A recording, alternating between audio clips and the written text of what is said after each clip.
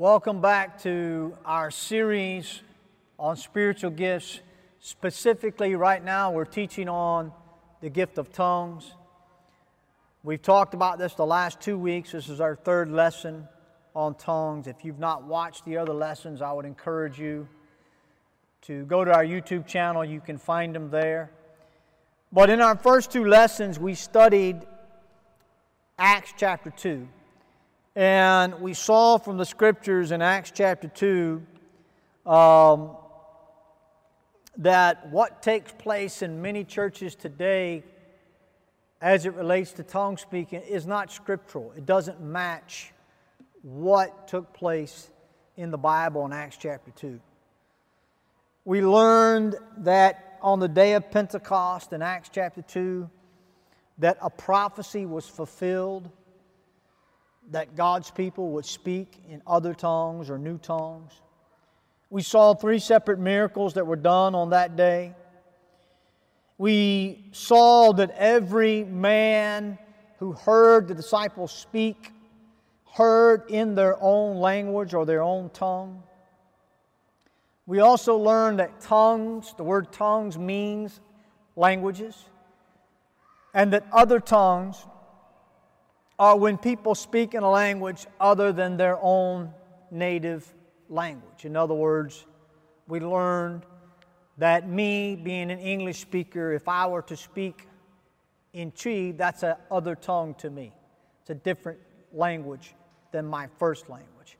And we also learned that a new tongue is when someone is given the ability to speak a different language fresh by the power of the God's Spirit. And that's exactly what happened in Acts chapter 2. That is not what happens in the tongue-speaking churches of today. They do not speak in languages that people can understand. They are not speaking in intelligent languages that can be understood. They are speaking blah, blah, blah, blah, blah, blah, blah, and no one understands what's going on. That is not biblical. Now, today, I want us to look at Acts chapter 2 again, and I want us to focus on the emphasis, or what I would call the results of Acts chapter 2. What happened that day that was so important that people needed to speak in other tongues? What reason was it on the day of Pentecost that God needed to give His disciples a miraculous ability to speak in tongues? Let's look in Acts chapter 2, and we're going to start in verse number 13. And we're going to see here, or I should say that, let me kind of just explain what's going on here. The Bible says the disciples had been in the upper room, they were praying. The Spirit of God came upon them. They began to witness, to preach the wonderful works of God in other languages. People heard them.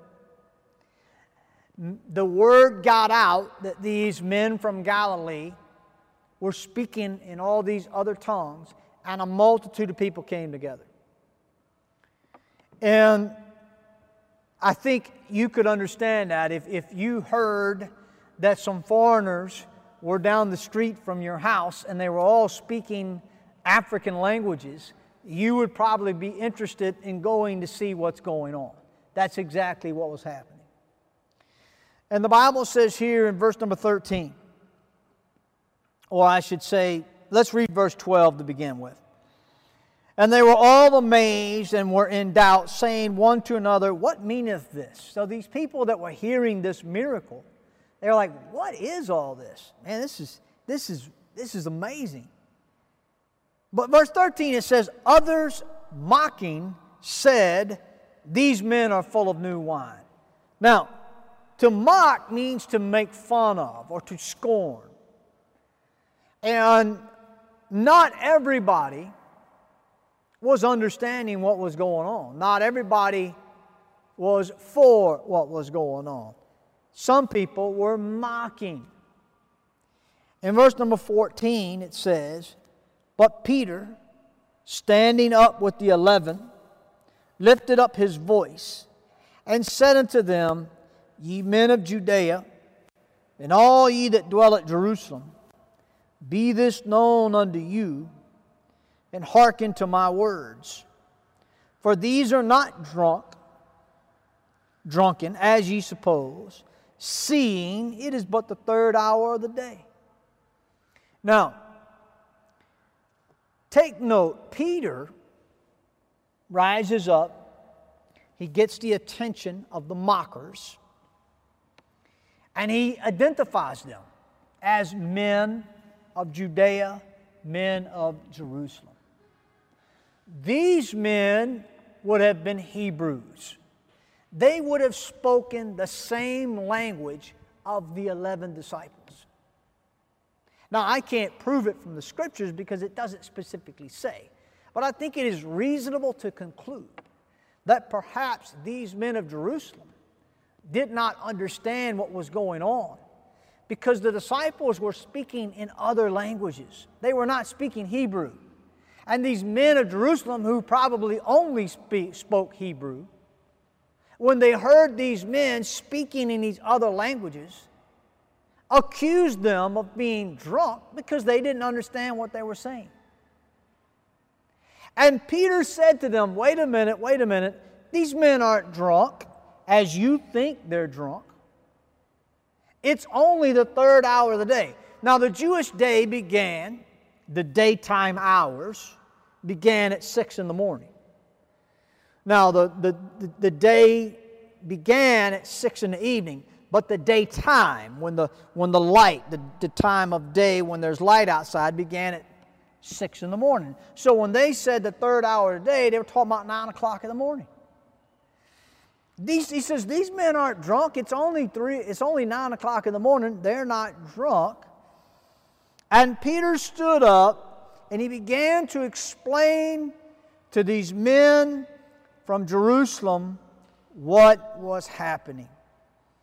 And he said in verse number 16, this is that which was spoken by the prophet Joel. And he begins to preach to them. And from verses 17 all the way down to verse number 36, we see Peter preaching a sermon. Now, we don't have time today to read all these verses. I would encourage you to take time to read them later. But I will just read a few verses for you and just emphasize the basic message Peter was preaching that day.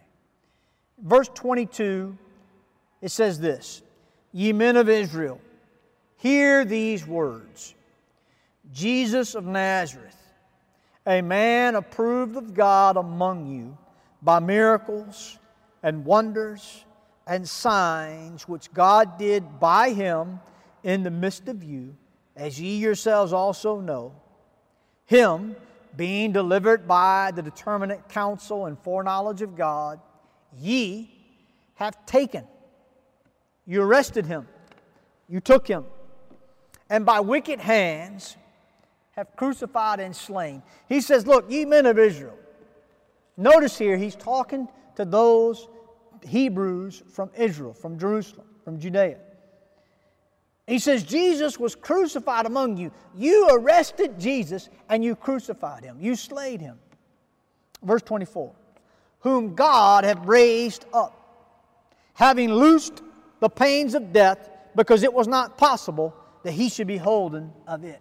He said, look, you crucified Jesus Christ, and I'm telling you that that same Jesus rose from the dead. And he goes on to explain, you can read it later, that He was the Christ. Now the Christ means the anointed word, the anointed one. It is the Hebrew word Messiah, the one who was to come. Jesus Christ, He is preaching to the Jews who fully believed that a Messiah would come, but had rejected that Jesus was that Messiah. He said to them, that Jesus that you slew on an old rugged tree, that you crucified, that you spat on, that you mocked, He was the Messiah. This Jesus whom you took, whom you crucified, who you slayed, who you mocked, this Jesus was the Messiah. He was the Son of God. He was the one that came in the form of a little baby born of a virgin and died on the cross and rose from the dead, and He is our Savior.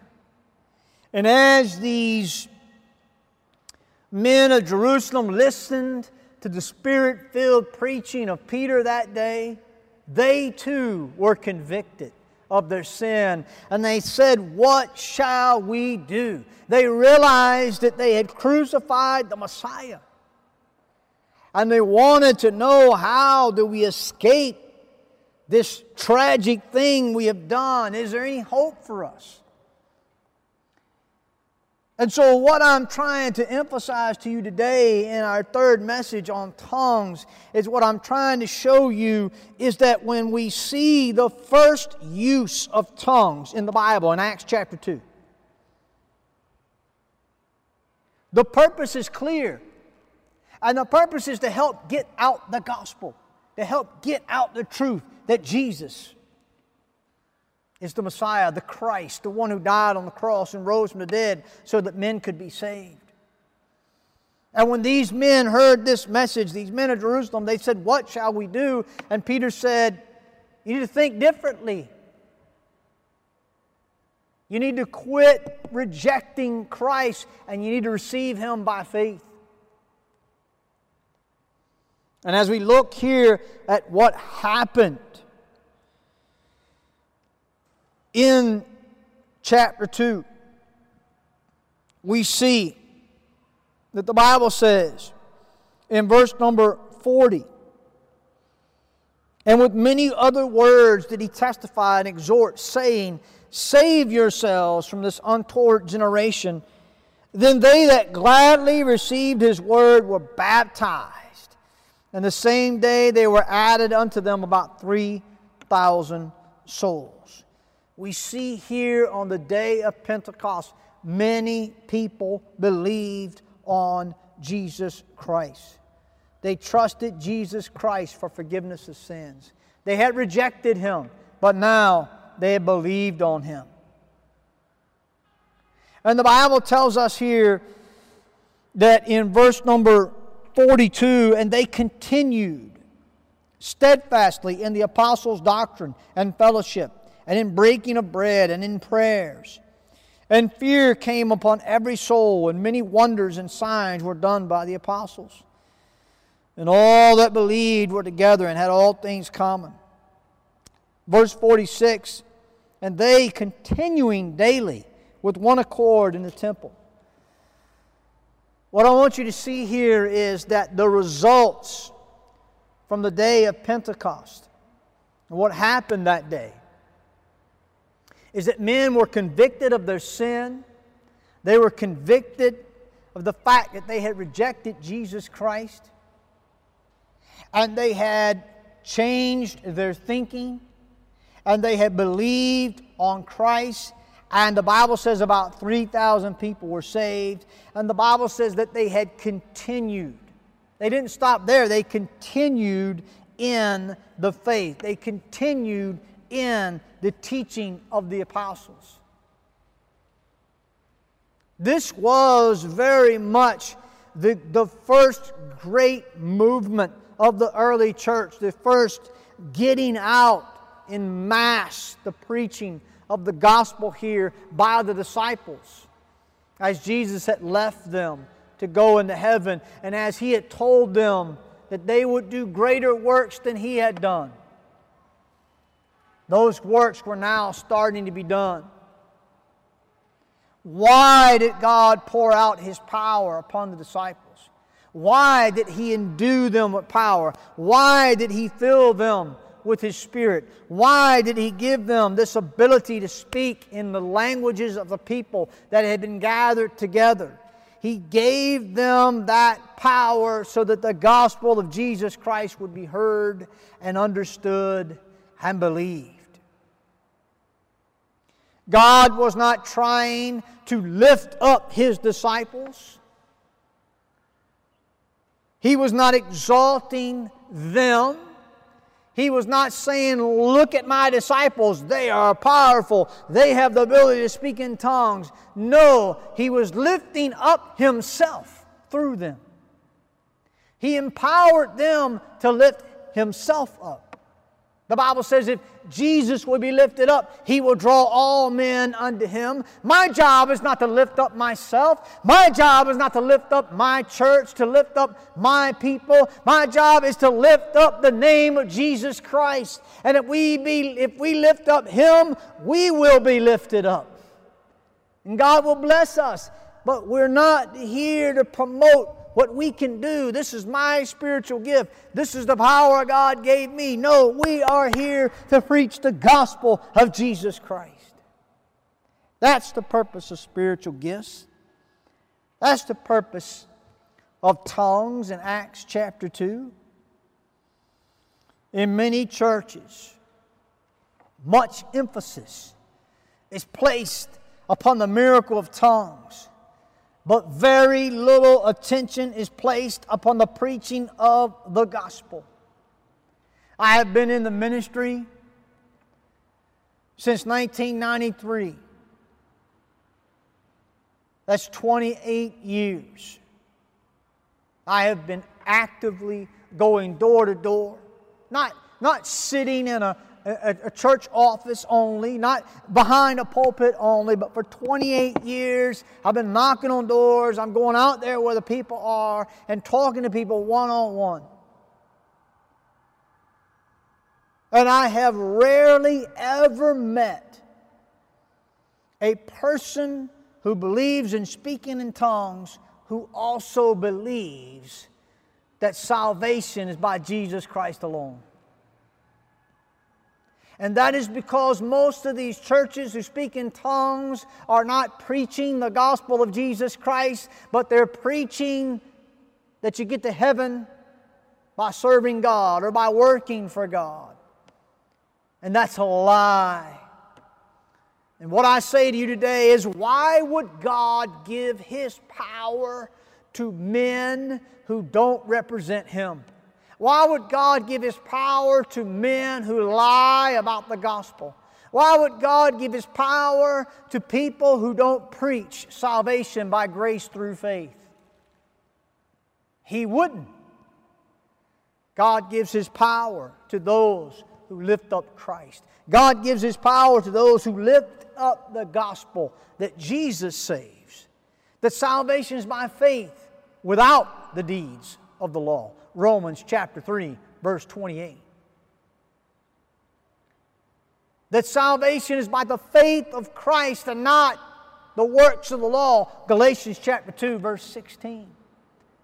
That's whom God empowers, not those who are lying about salvation. You go to a church that doesn't preach the gospel, that salvation is by faith and not by works, you're going to the wrong church. If you're going to a church that speaks in languages and you can't understand what's being said, you're going to the wrong church. And typically those two things go together. In Acts chapter 2, where God gives us this first example of people speaking in tongues, the results are clear. Unsaved people got saved, they got baptized, and they continued in the faith.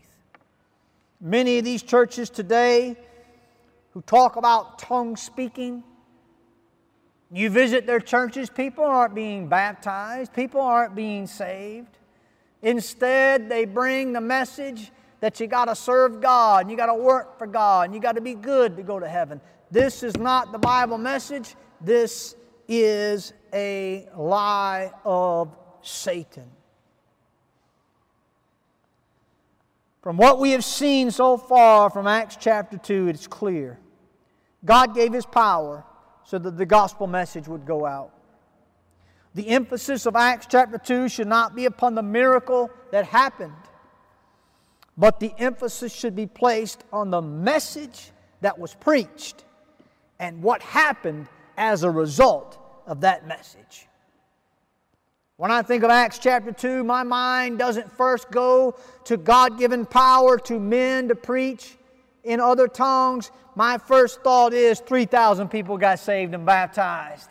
And the church was launched into worldwide evangelism. And as we continue to read in chapters 3 and 4 and 5 and 6 and 7 and 8, many more thousands of people began to be saved. Because these disciples were lifting up Christ through the power of God, preaching the gospel that Jesus alone saves. The Bible says in Titus 3:5, not by works of righteousness which we have done, but according to His mercy He saved us, by the washing of regeneration and renewing of the Holy Ghost.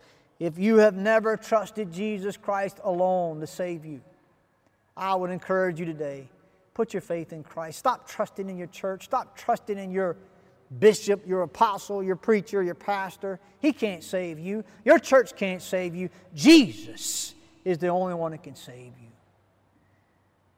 And stop going to places where they blah, blah, blah, blah, blah, blah, blah, blah, blah, blah, blah, blah, blah, blah, blah, blah, blah, blah, and you have no idea what's being said. That is not scriptural. It's not biblical. And you need not go to those places and think that you're missing out on something because you can't speak in these blah, blah, blah, blah, blah so-called languages.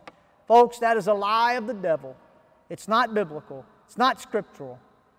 And if you think it is, I challenge you to try to come and show me from the Bible where God's people ever speak in this kind of nonsensical languages. It doesn't happen. We'll continue this lesson next week, and we'll show you from other places in the Bible that God, when He speaks of speaking in tongues, is not supporting what is taking place in many of these so-called tongue-speaking churches today. Thank you for listening to the Fundamental Hour, where we're people of the book and where God's Word is uplifted. Thank you so much. God bless you.